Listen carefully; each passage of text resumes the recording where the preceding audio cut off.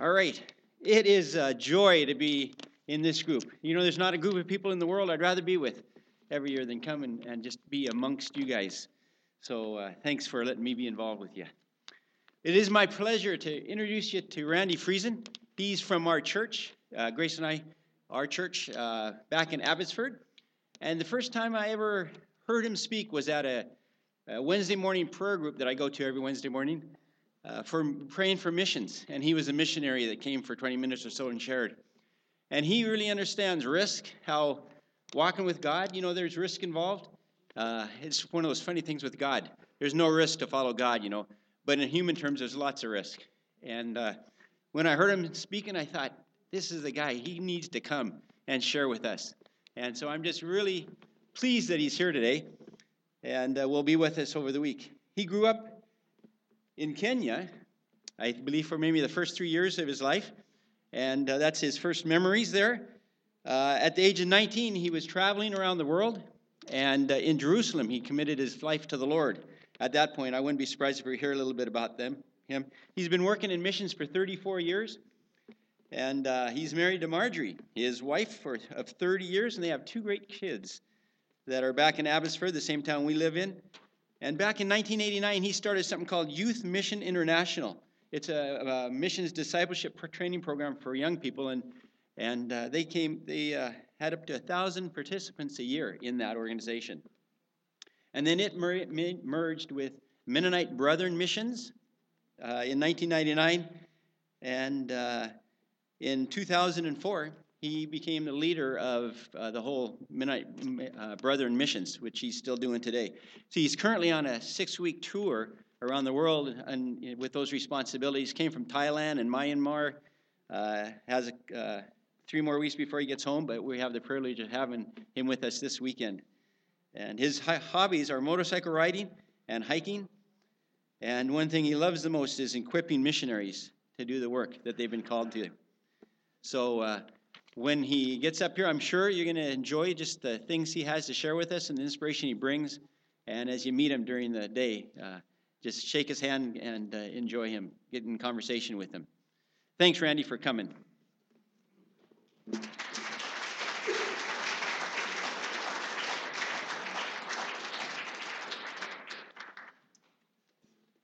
My heart is with those who are living on mission with Jesus, and this is a place that's full of those kinds of people. So it's a real privilege to be here with you. And I want to say thank you to Darwin and Jean and Grace and Brent and others who have welcomed me and invited me to serve you here. And so I feel like I'm at home.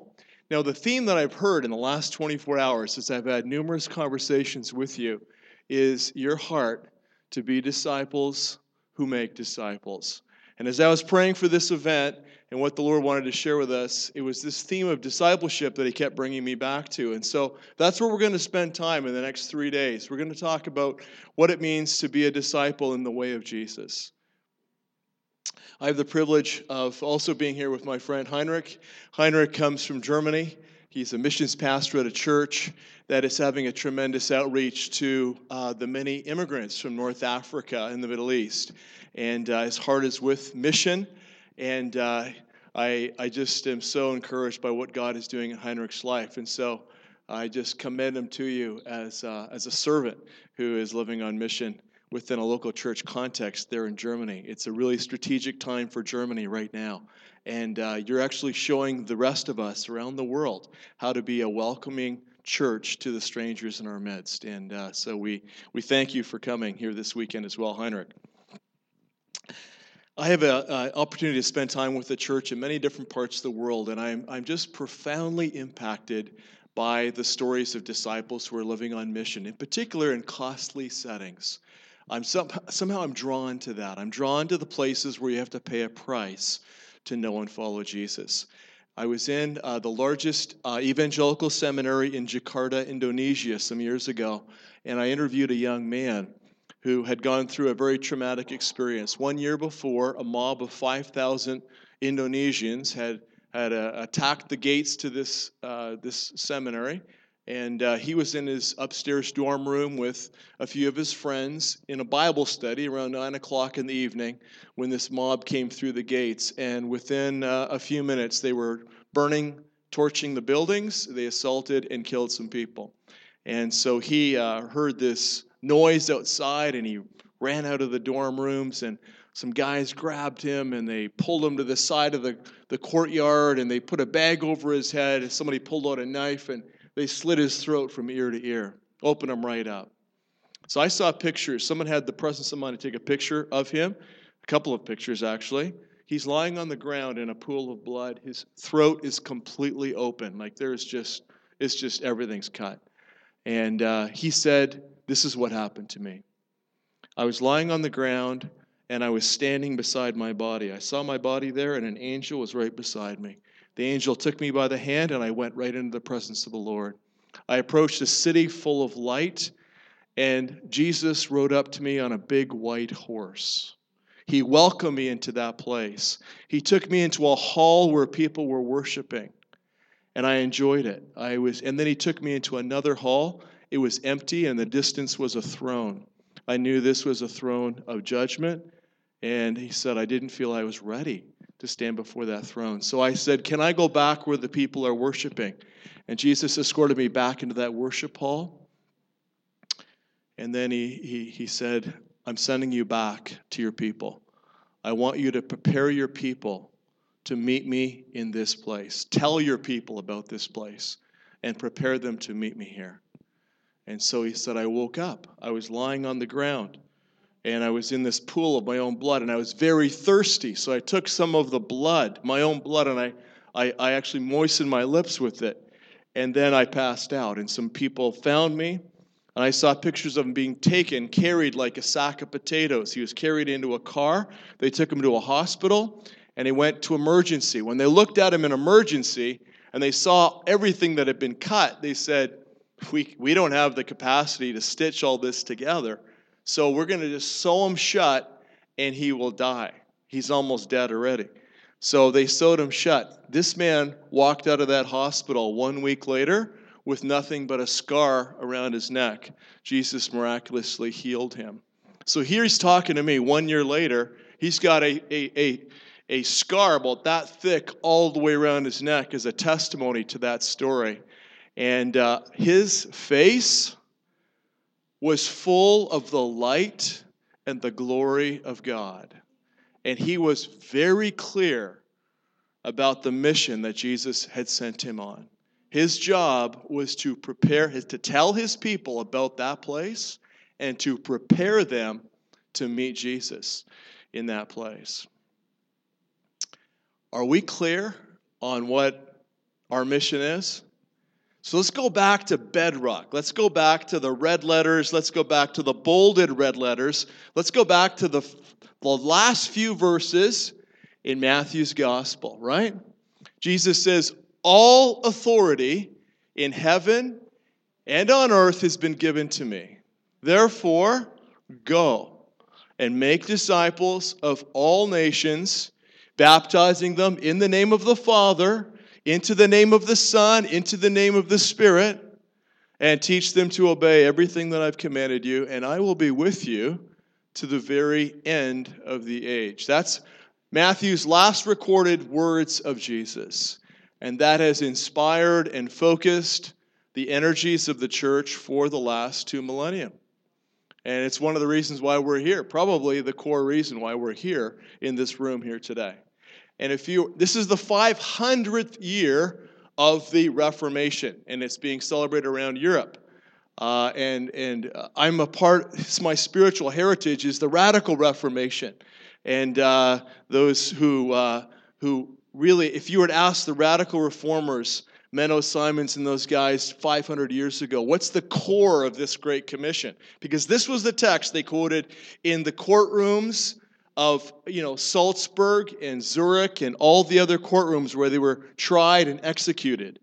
They would quote this scripture. This was their mandate. And they would have said probably the heart of this was the call to baptize, baptizing into the name of the Father. So this concept of believers' baptism was what cost them their lives. So this wasn't just everyone gets baptized, but it's you're baptized on confession of your faith.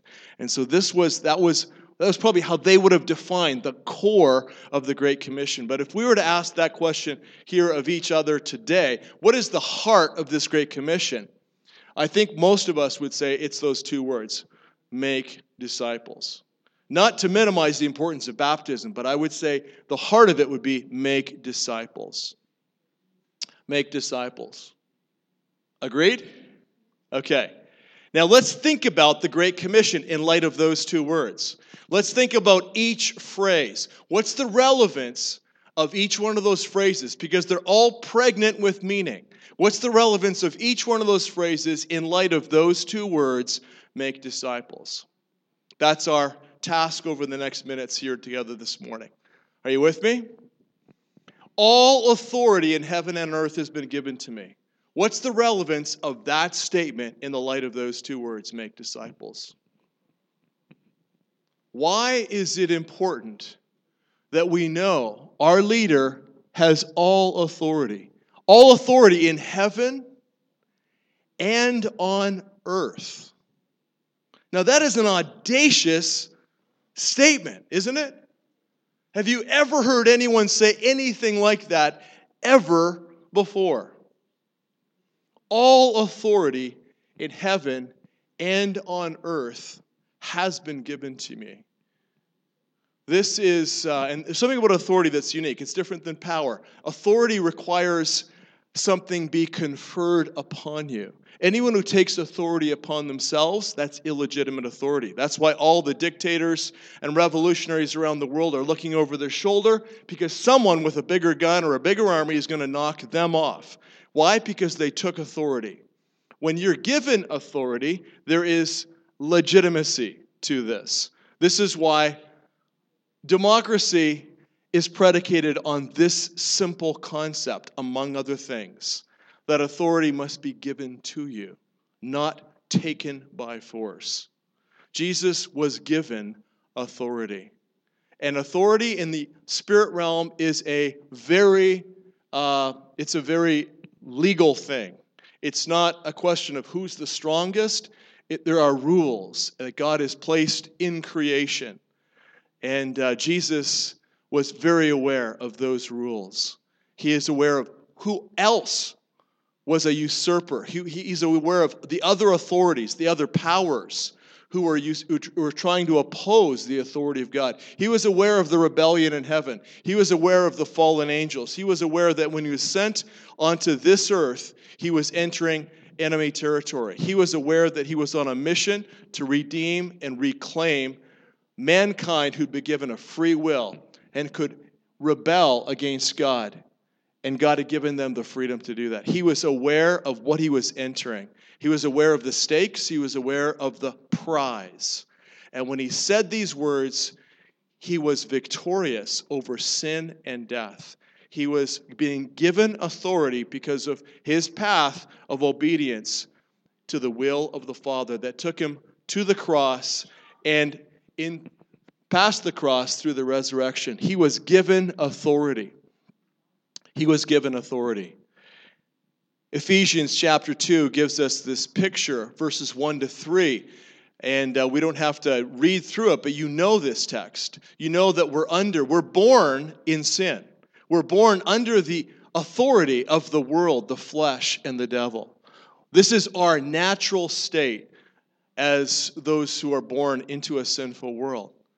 And then verse 4 of Ephesians chapter 2, but because of his great love for us, God who is rich in mercy made us alive with Christ. We were given salvation, offered it as a gift by God. But it describes the picture of being under an authority structure, the authority of the world, the flesh, and the devil. And some of us forget this. Forget this. If you're from a 10th generation Christian tradition, and your parents were Christians, and your grandparents were Christians, and your great-grandparents were Christians, it is a tremendous heritage. It is a tremendous gift. But somewhere along your spiritual heritage, somebody had to renounce The world, the flesh, and somebody had to kick the demons out of your bloodline. That's how crass it is. And when you plant churches in first-generation contexts that are under the influence of the world, the flesh, and the devil, you are in an intense spiritual battle. We know this, right? We know this. In the country of Laos, communist Laos, there's a lot of churches being planted, primarily amongst the tribal groups. The lowland Lao are still slow in responding to the gospel. We've been working with the Khmu tribal group, and they're all over Laos, but they're the indigenous people. They were there before the invaders came from what's now Vietnam, and they invaded the Khmer kingdom. And it's a long story. But they're animists. They're not Buddhists. The Khmu are animists, so they worship spirits, and they have sacred places, and they have shamans who are the intermediaries with the spirit realm. And one of these shamans, his first 10 children died within weeks of being born. 10 children. So he's been honoring the spirits. He's been very influential in the community. He's the go-to person for anything significant in your life. But he himself has paid a tremendous price for worshiping unclean spirits. First 10 children dead. 11th child sick in the local clinic. He comes to one of our evangelists and he says, "Pray for my kid. Would you pray to your God for my kid?"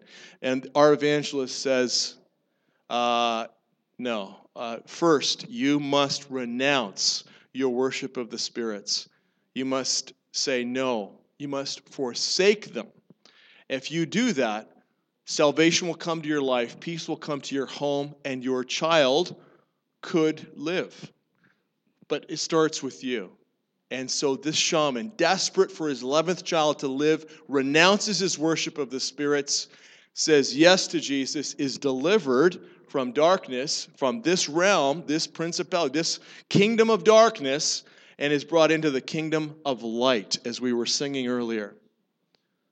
And then they pray for his son, and Jesus does a miracle and heals this kid. He is freed and delivered.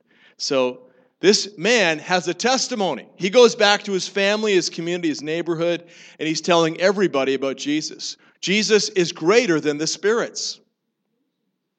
Many people respond. In the first year, 800 people gave their lives to Jesus through this man's witness and testimony. He began planting churches in neighboring villages. Well, as soon as he left his local village to plant churches in other villages, the local security authorities, trained by the Chinese, they arrested him. They said, "You can't leave your village. This is illegal." He kept doing it. So they arrested him a second time. They kept doing it. The third time, the local policeman arrested him, was so angry with them, he beat him up, put him on the ground, took his rifle, and smashed him over the head with his rifle butt. He opened his head right up, gave him a concussion, cracked his skull, and he's basically killed him. He put him in a coma. Well, the medical care in Laos is not great. He was taken to a hospital, and basically they said, he's going to die.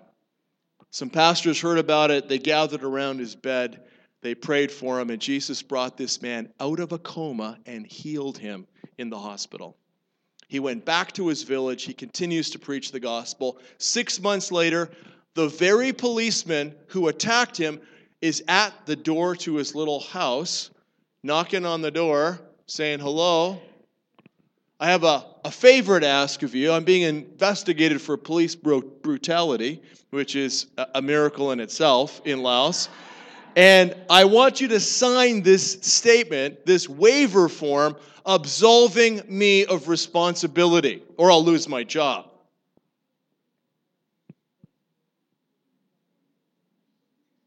You know what this former shaman said? "I've already forgiven you.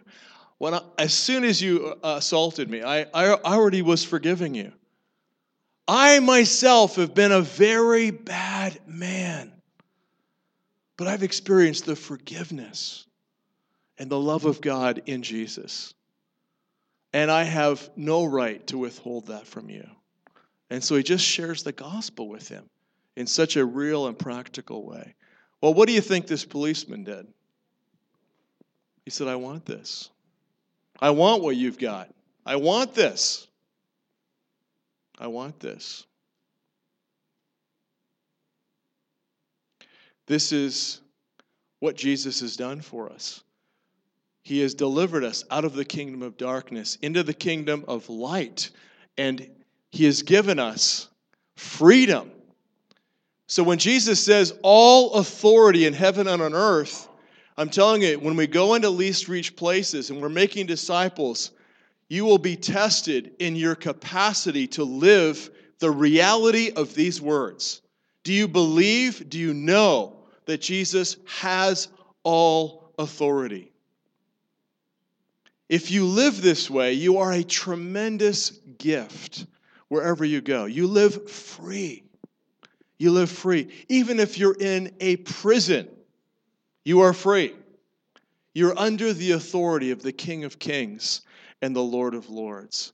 But we are here on a mission in enemy territory. And so there is an enemy fighting us, and we need to know our authority in Christ. Do you know your authority in Christ as you make disciples? Do you know your authority in Christ as a disciple of Christ? Gene made reference to my point of surrender when I was on that backpacking trip, age 19. And I was brought up as a missionary kid in East Africa, and I prayed a prayer with my mother when I was very young. But that commitment didn't really grow with me. And so it wasn't until I was on that trip that I really came to terms with the authority of Christ. And I surrendered my will. And it's easy to give God your sin. I mean, it's who wants to walk around with all of that baggage? Sin is easy. Your will is a lot harder. Your will, your future. So God wants our will. He wants our strength. He wants your future. He wants your time. We understand this basic principle of discipleship, right?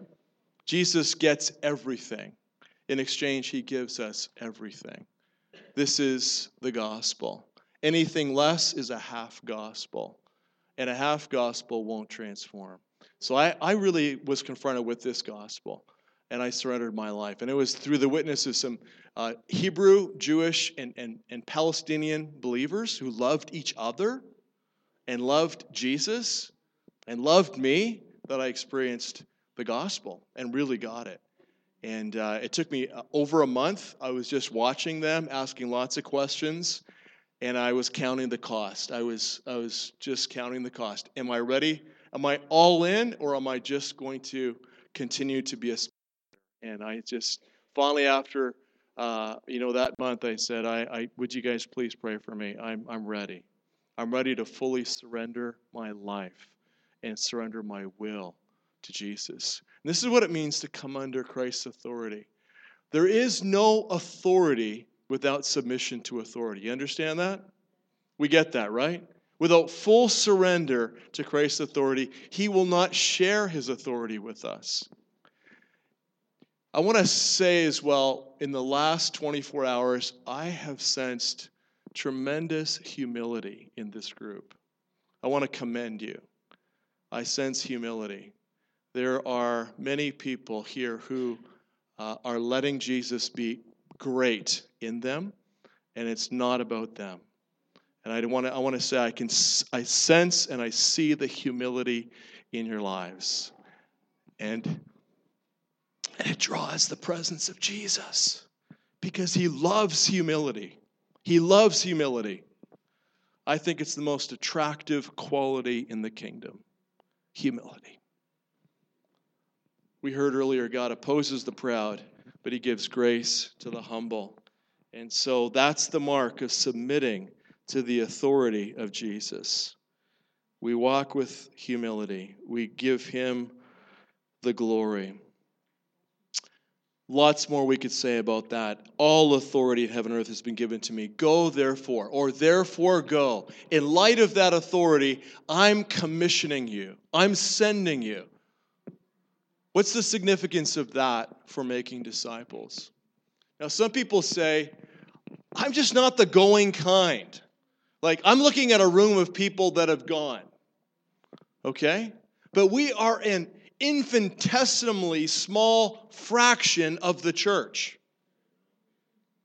So if this is for the church and not just for a few, full-time vocational Christian workers, if this is a normative statement for the church, the whole church, then we need to redefine what it means to go, right?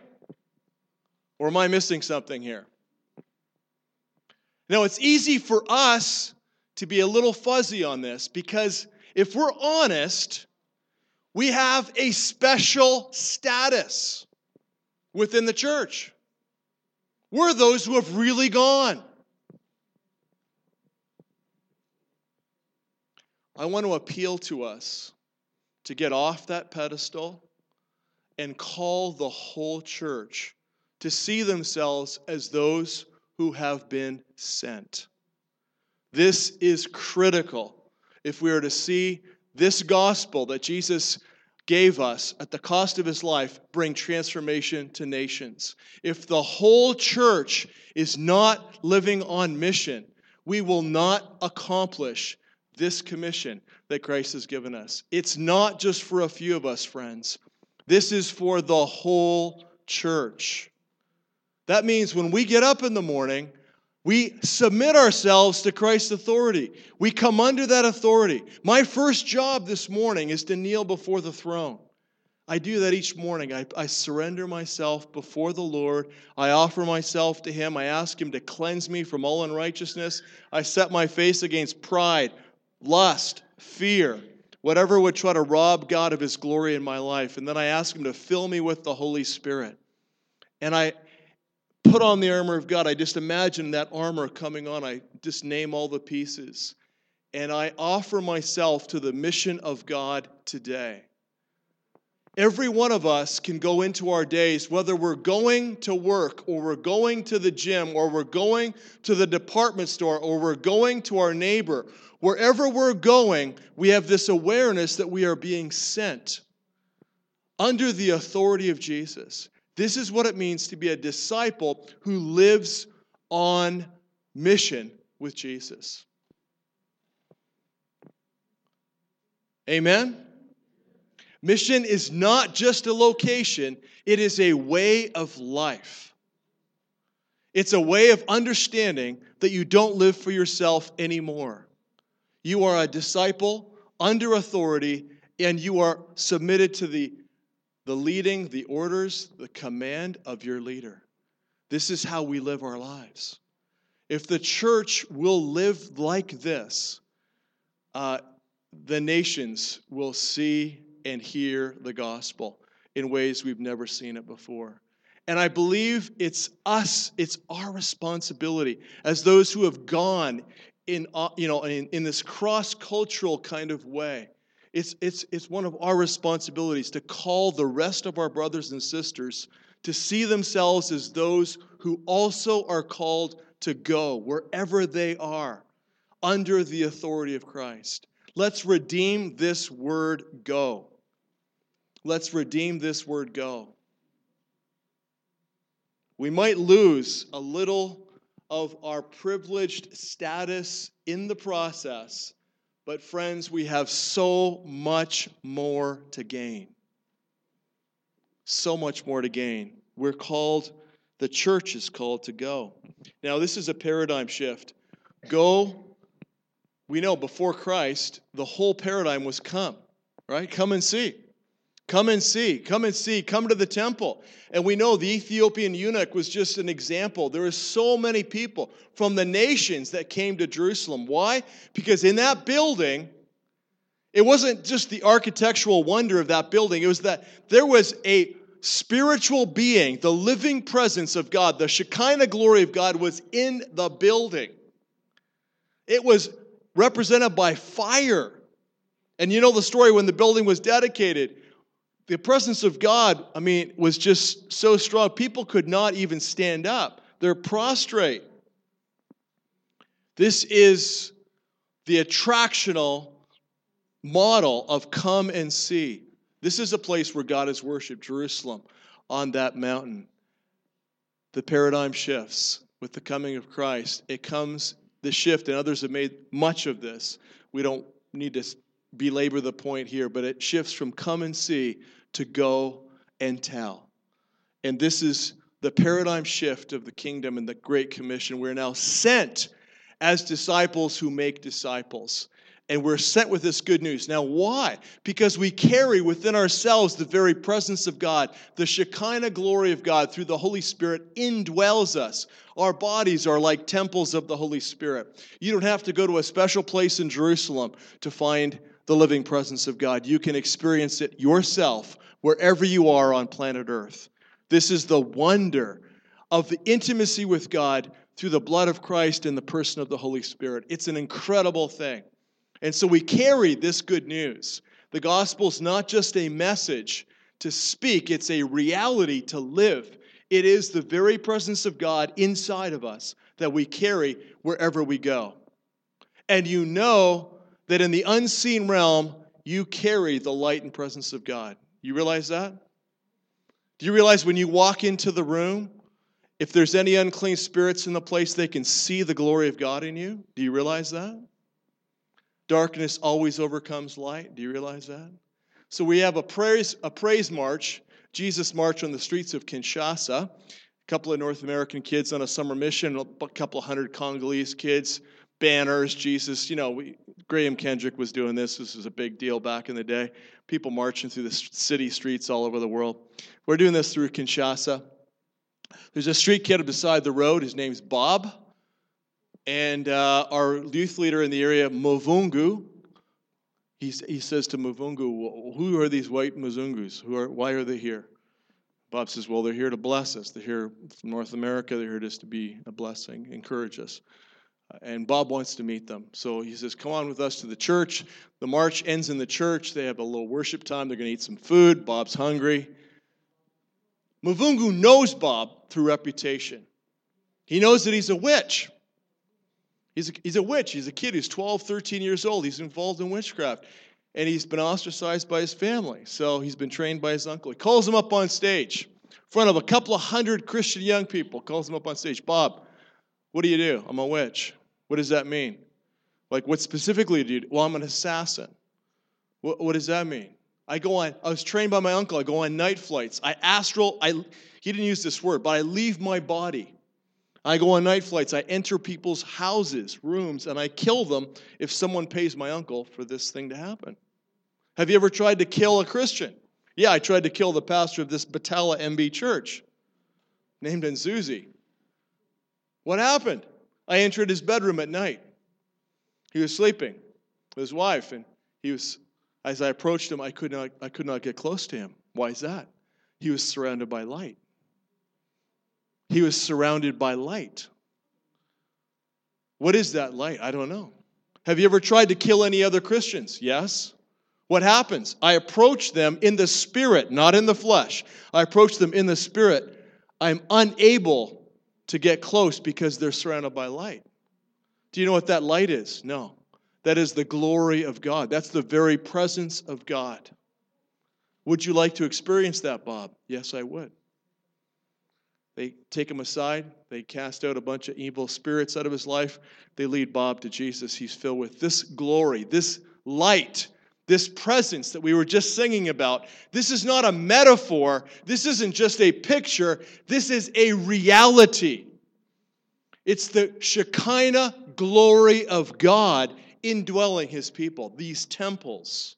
And light always overcomes darkness. We're overcomers.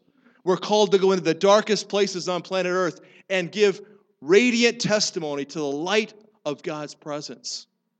That's who we are.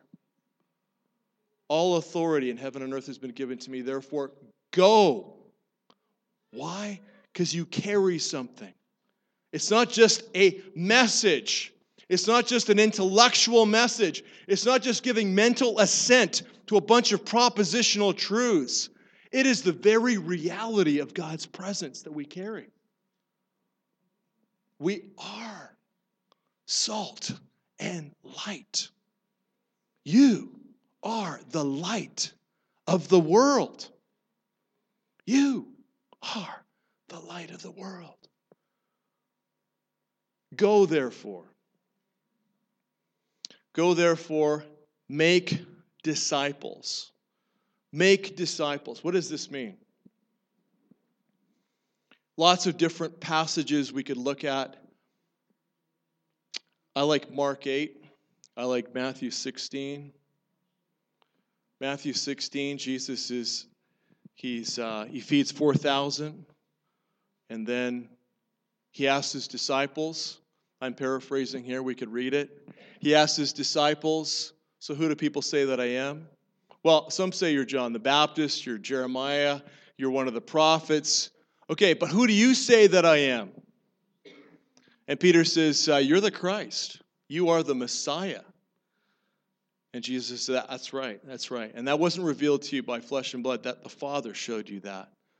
And you're Simon, but you're now Peter, Petra, rock. I'm going to build my church on this rock, and the gates of hell will not prevail against it. And then he explains to them, he is, as Messiah, going to suffer. He's going to be rejected. He will die. And 3 days later, he will rise from the dead. They don't understand what he's saying. They are profoundly disillusioned. And Peter says, I will talk to him. I'll talk to him. Why would Peter want to talk to him? Because he's just fed 4,000 people. You can eradicate world hunger. Right? I mean, this is a game changer. You can heal every single blind person. The lame, every demonized person, every sick person, every hungry person. This is the Messiah. And you can get rid of the Romans while you're at it.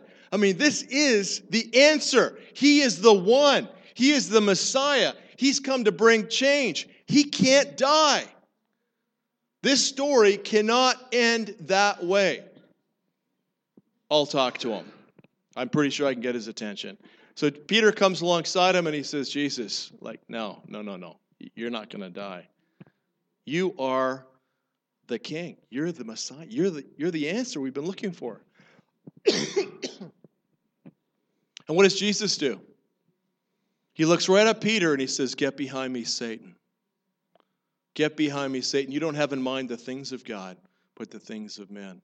And he realizes he's now contending for what it means to be, he's not just contending for the gospel, he's contending for what it means to be a disciple. And so he says, get in here, guys. He calls his disciples in, and he calls the crowd in, and he says, listen up. I'm not the only one who's going to die. If any of you want to be my disciple, you too will have to deny yourself, take up your cross, and follow me. I am so grateful that Jesus took the cross. And we're singing these songs. I'm so grateful for grace. I'm so grateful for everything he did. But don't miss this, friends. You and I also take up our cross every single day. We die to self and we say, it's all about you, Jesus. Not my will, your will be done.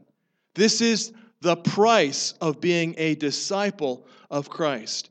Any other definition will not transform lives. We miss this to our peril. We cannot disciple people unless they first enter this small, narrow doorway. It's about death. Not just Christ's death, our death. This is what it means to be born again. Because we've lost this understanding in the West, and we have truncated the gospel to a lowest common denominator, self-improvement plan, we are wondering why the church is not transformed and it's not bringing transformation to our culture. Friends, let's go back to first beginnings. Let's go back to the very essence and DNA of the gospel. Jesus gave his life. He gave everything. He paid the price. He calls us to lay down our lives, to give him everything. This is not just for missionaries. It's not just for hardcore committed Christians and vocational ministries. This is for people, entry level, rank and file followers of Jesus Christ. This is for everybody. Or you're not a disciple. Am I being a little too clear on this? You guys going to give me some grace here? Can I be passionate about this stuff? This is what it means to be a disciple. And if we get this wrong, if our DNA is not clear on this point, everything that follows will be off. Everything that follows will be off.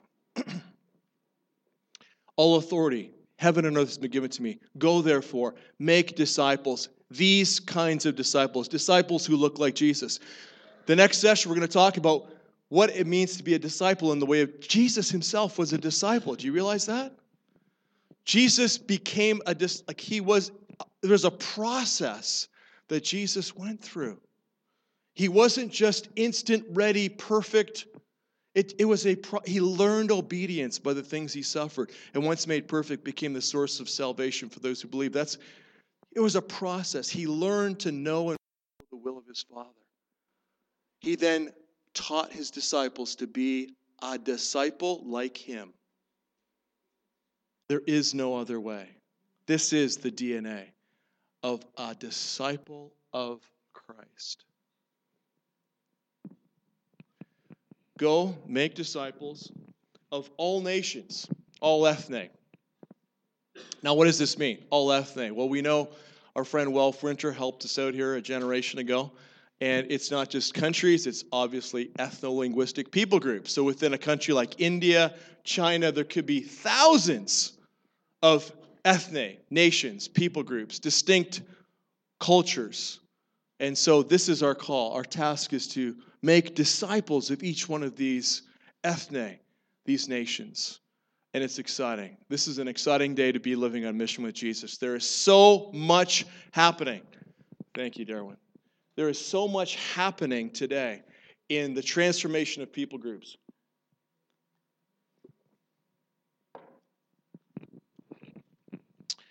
One of the areas, and I don't know, I heard Darwin's heart this morning in our prayer time. God give us, he's asking for an inheritance amongst least reached people groups.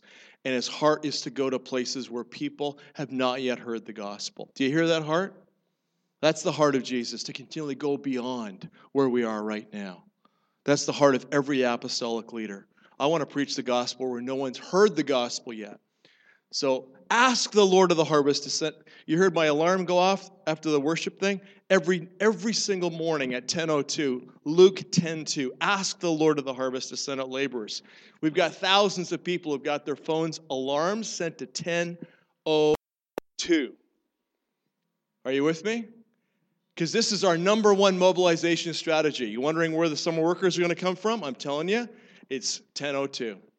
It's ask the Lord of the harvest. He will send out laborers. Prayer is our number one and best strategy.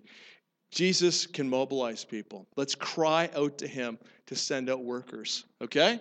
Set your alarms. 10:02. Do it. There's worse things, I know it sounds a little legalistic, but it'll remind you to pray every day, 10:02. Ask the Lord of the harvest. So anyways, where were we? Make disciples of all nations. So the Tibetan people are one of those nations that has not responded. I mean, there's probably, 20, 30, 40 Tibetan believers in the world. Do you know many? There's a handful. There are hardly any Tibetan believers. This is one of those least reached ethne, people groups. And so we're praying. And we've got a couple of families working out there and translating the Bible into various Tibetan languages. And one of them, earlier this year, at the beginning of the year, God gave him a promise, and the word was fulfillment. I'm going to bring fulfillment to your prayers this year in reaching the Tibetan. This was last year, 2016. Fulfillment. I'm at a resourcing conference like this with him in Thailand in October, and he gives me this word. He says, God's promised me this year is a year of fulfillment. So I've gone through my prayer journal for the last 15 years, And I've got all the promises that God's given me. And I'm just reminding the Lord through this year, this is what you promised me. I'm not seeing it yet. I'm not seeing it. But I believe you're going to bring fulfillment. October, nothing. I have not seen it yet. We get a call middle of December. He's like, you won't believe what God just did. This ranking Tibetan Buddhist, Buddha, he's a living Buddha. Okay? So he's like right at the top of the Buddhist thing. And he's a living Buddha. He is in charge of training hundreds and thousands of young monks. And he has been with this family, and he has seen their life. He's seen the gospel. And he calls them up and says, I want to send groups, not just one, I want to send groups of young monks in training, teenagers, to you, and I want you to teach them what you know about Jesus. And I want you to give them so that they have a choice as to whether they want to be Buddhists or whether they want to be followers of Jesus. Can you believe that? That is amazing. That is like, in missions, that is Christmas, Easter, that's everything all wrapped up into one. It's like, what? Amazing. So within the cultural context of this Tibetan Buddhist culture, they are wanting Jesus, the gospel, and a clear understanding of who it is Jesus is, and then what it means to know and follow him, to be given to their young monks. And then these monks have the potential to be carriers of this gospel back to their villages, back to their families. This is a potential game changer for the whole Tibetan mission story. Isn't this incredible? This is Jesus on a mission to reach this ethne, this Tibetan people group. There are no people groups on this planet that are outside of God's redemptive plan. He has a plan for everyone. And we need to lean into this in prayer. We need to lean in and ask God, I'm asking you, Father, for an inheritance amongst those last remaining people groups. I want to be a part of seeing the gospel come to those people. Ask God with that kind of faith and that kind of clarity at 10:02 every day. Ask God to send people and to give you a part of that inheritance. It's a tremendous privilege. It's a tremendous privilege. So this is what we're calling the church to. Make disciples of all nations. All nations. The most populated, unreached area in the world is,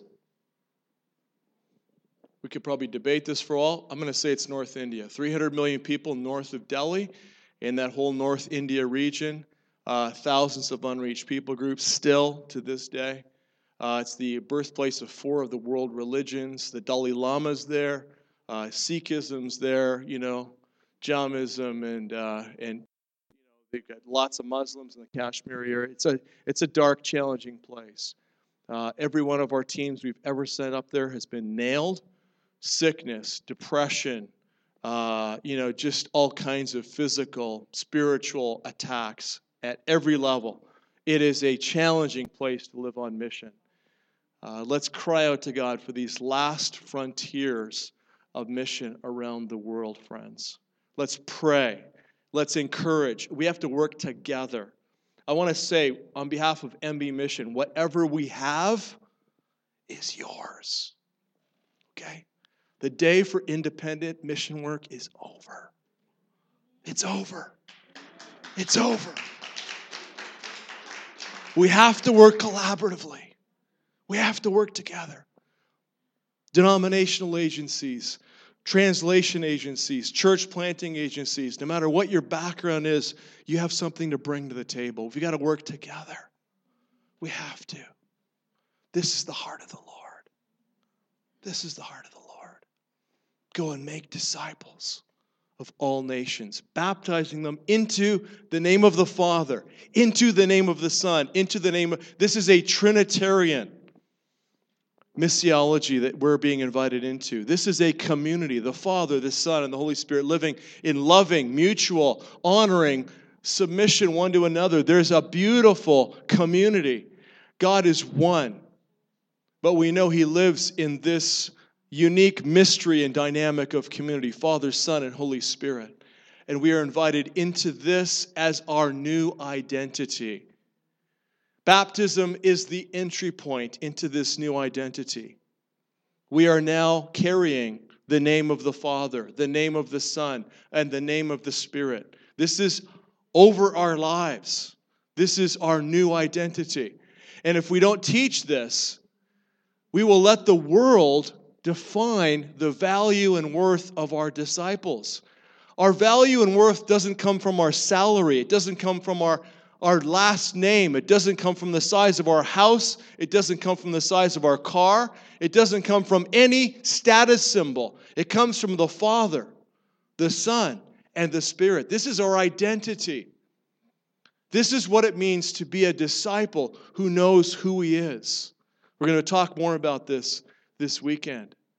But as we're laying foundations in first-generation church contexts, identity is very important. Let's not give them our organizational names as the identity. Let's call them into the Father, the Son, and the Spirit. They know who they are and whose they are. This is what it means to make disciples who are clear on their identity. And again, there's so much more we could unpack related to that. Teaching them to observe all that I've commanded you. I'm landing this plane here. Teaching them to observe. Also, it's obedience. A couple of things I note here. One, first of all, the whole concept of obedience as a disciple. We know that it's not about just information, but it's about obeying the Lord. And it's the Holy Spirit. So if we teach disciples how to learn to listen, like Isaiah 50 says, open your ears, learn to listen like one being taught. My sheep know my voice. My sheep know my voice. If you learn to be led by the Spirit, if you learn to obey the slightest prompting of the Holy Spirit, who's going to be your best marriage coach? It's going to be the Holy Spirit. Who's going to be your best church planning coach? It's going to be the Holy Spirit. Who's going to be your best life coach in terms of effective, fruitful living? It's going to be the Holy Spirit. If you learn to be led and prompted by the Spirit of God, it is a game changer. So learning to obey means you actually begin to cooperate with the living presence of God indwelling you. And when you read the Word listening to the Spirit. So every morning, I open the Word and I'm reading systematically. I use the Life Journal reading plan. So I'm reading the Old Testament once and the New Testament twice every year. And if you want some encouragement, I write a devotional every morning. And it's on the YouVersion Bible app. Whole Bible reading plan. It's called Listening to the Word. You can download it. You can get it into your phone every morning. And it gives you the scriptures, Old Testament, New Testament. And it gives you a little missional devotional that I heard from the Holy Spirit that morning 2 or 3 years ago. Because that's how it works. But I just find it so life-giving to be in the presence of the Lord every morning. This is the highlight of my day, honestly. This is the highlight of my day. Listening to the Holy Spirit and then being led by the Spirit through the day. This is our privilege as sons and daughters of our Heavenly Father. So listen to the Word and then obey. Listen to the Spirit and obey. And then live this discipleship journey in community. This is not meant to be done alone. We're meant to be in mutual submission one to another. We can't accomplish this call to live on mission with Jesus as disciples alone. He never intended it that way. So we're in community, and we need to listen to one another well. And it's that community that often rubs us and refines us. And we are hearing God most clearly through our brothers and sisters as they speak words of encouragement and also rebuke and challenge to us. Our capacity to sustain this walk of discipleship is predicated by our willingness to live in community. Isolated, solo disciples don't finish well. They don't. They don't finish well. So we've got to be doing this in community. My brothers and sisters, help me obey everything that Christ commanded me. And when I'm together with a whole cross-section of them, and I love it when it's cross-cultural, when there's many of us from different nations coming together, we then all see this truth from our own cultural angles. And the church helps each other be faithful in following and obeying what Christ commanded us because of the unique perspectives that each of the cultures bring. So we don't get this discipleship thing right if we just live in monoculture with monocultural glasses, reading the Word of God. We're blind, actually, to our own nationalism. We're blind to our own imperialism. We're blind to our own sins, cultural sins. So we need each other in the global body of Christ to actually follow and obey what Christ has commanded us. This is the beautiful thing. When you live in other cultural contexts, it is so enriching, isn't it? It's so enriching. God uses this big family to help us be faithful to the teachings and the truth that Christ has given us. And I would say a little phrase, when you don't obey, you want to stay. You want to stay. When you don't obey, you want to stay. When you don't obey, you're not looking to live on mission. You're not looking to go every day. When you get up in the morning, you're not seeing yourself as a sent one. You're kind of stuck by your own sin strongholds. When you don't obey, you want to stay. If you want to grow, you got to go. Those things go together. I mean, there's cute little phrases, but there is something about obedience that continues to open up new doors of opportunity for us in mission. So who are you helping to obey all that Christ commanded us? And lastly, Jesus says, I'm going to be with you always to the very end of the age. So that's really good news for us disciples. No matter where you are, Jesus is with you. His presence is with us. He's with us through His Spirit. We've got new churches we've seen started in Saudi Arabia. Okay, so there's house churches in Mecca. Don't put this on the internet, but there's house churches in Mecca, and it's encouraging, right? There's a woman who's been in touch with our follow-up team who's leading a house church, but it's a small little fellowship, her and a few friends, and she's like, well, I got 3 prayers. I want to one day hold a Bible. She doesn't have a Bible yet. She just uses an online, on her phone and online Bible. I want to hold a Bible at some point. I'd like to actually have a physical Bible. Secondly, I'd love to worship with a bunch of people because they have to be very careful, and they worship most freely by themselves in cars or online. And thirdly, I'd like to be water baptized. She's not yet been water baptized. And so I'd like to be water baptized. And you can't baptize yourself. And so she doesn't feel like there's anyone who can really. And so these are the aspirations of a brand new church planter in Mecca, Saudi Arabia. And the Lord Jesus is present. I was in a remote part of Myanmar last week. Up in the mountains, no electricity, no running water, just crazy place. I wasn't feeling well. I was with a bunch of new Christians up on this mountainous thing. And I'm telling you, the worship time was so sweet. I was just weeping because of the presence of Jesus. It was like He was right there in our circle. He was right there. And I just sensed the Lord saying, Randy, I told you, if you come out here, you'll meet me. If you come out here, you'll meet me. And out here means the places, the front edge, the frontiers, where people have not yet heard of Christ. I believe Jesus wants to reveal His living presence as we enter mission, those kind of mission contexts with them. He's just gonna meet us again and again and again. So I want to commend you for going places and living on mission. And Jesus is here with us. His living presence is encouraging us. I pray that you sense His presence over these days, encouraging you, talking to you, reminding you of things that you already know. Let's pray.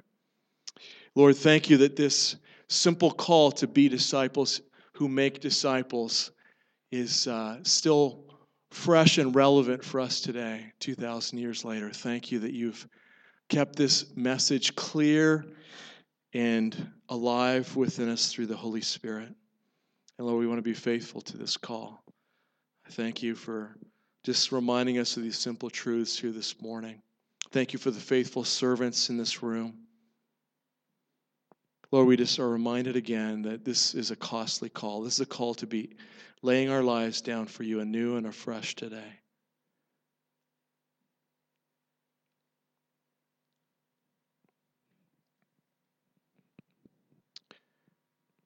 Just want to give you that space for a minute or two just to tell the Lord that you're willing to surrender every area of your life to Him. You're willing to give Him everything. There's nothing that you're going to hold back. Just let Him know that. Let Him know that you want to be a disciple who makes disciples.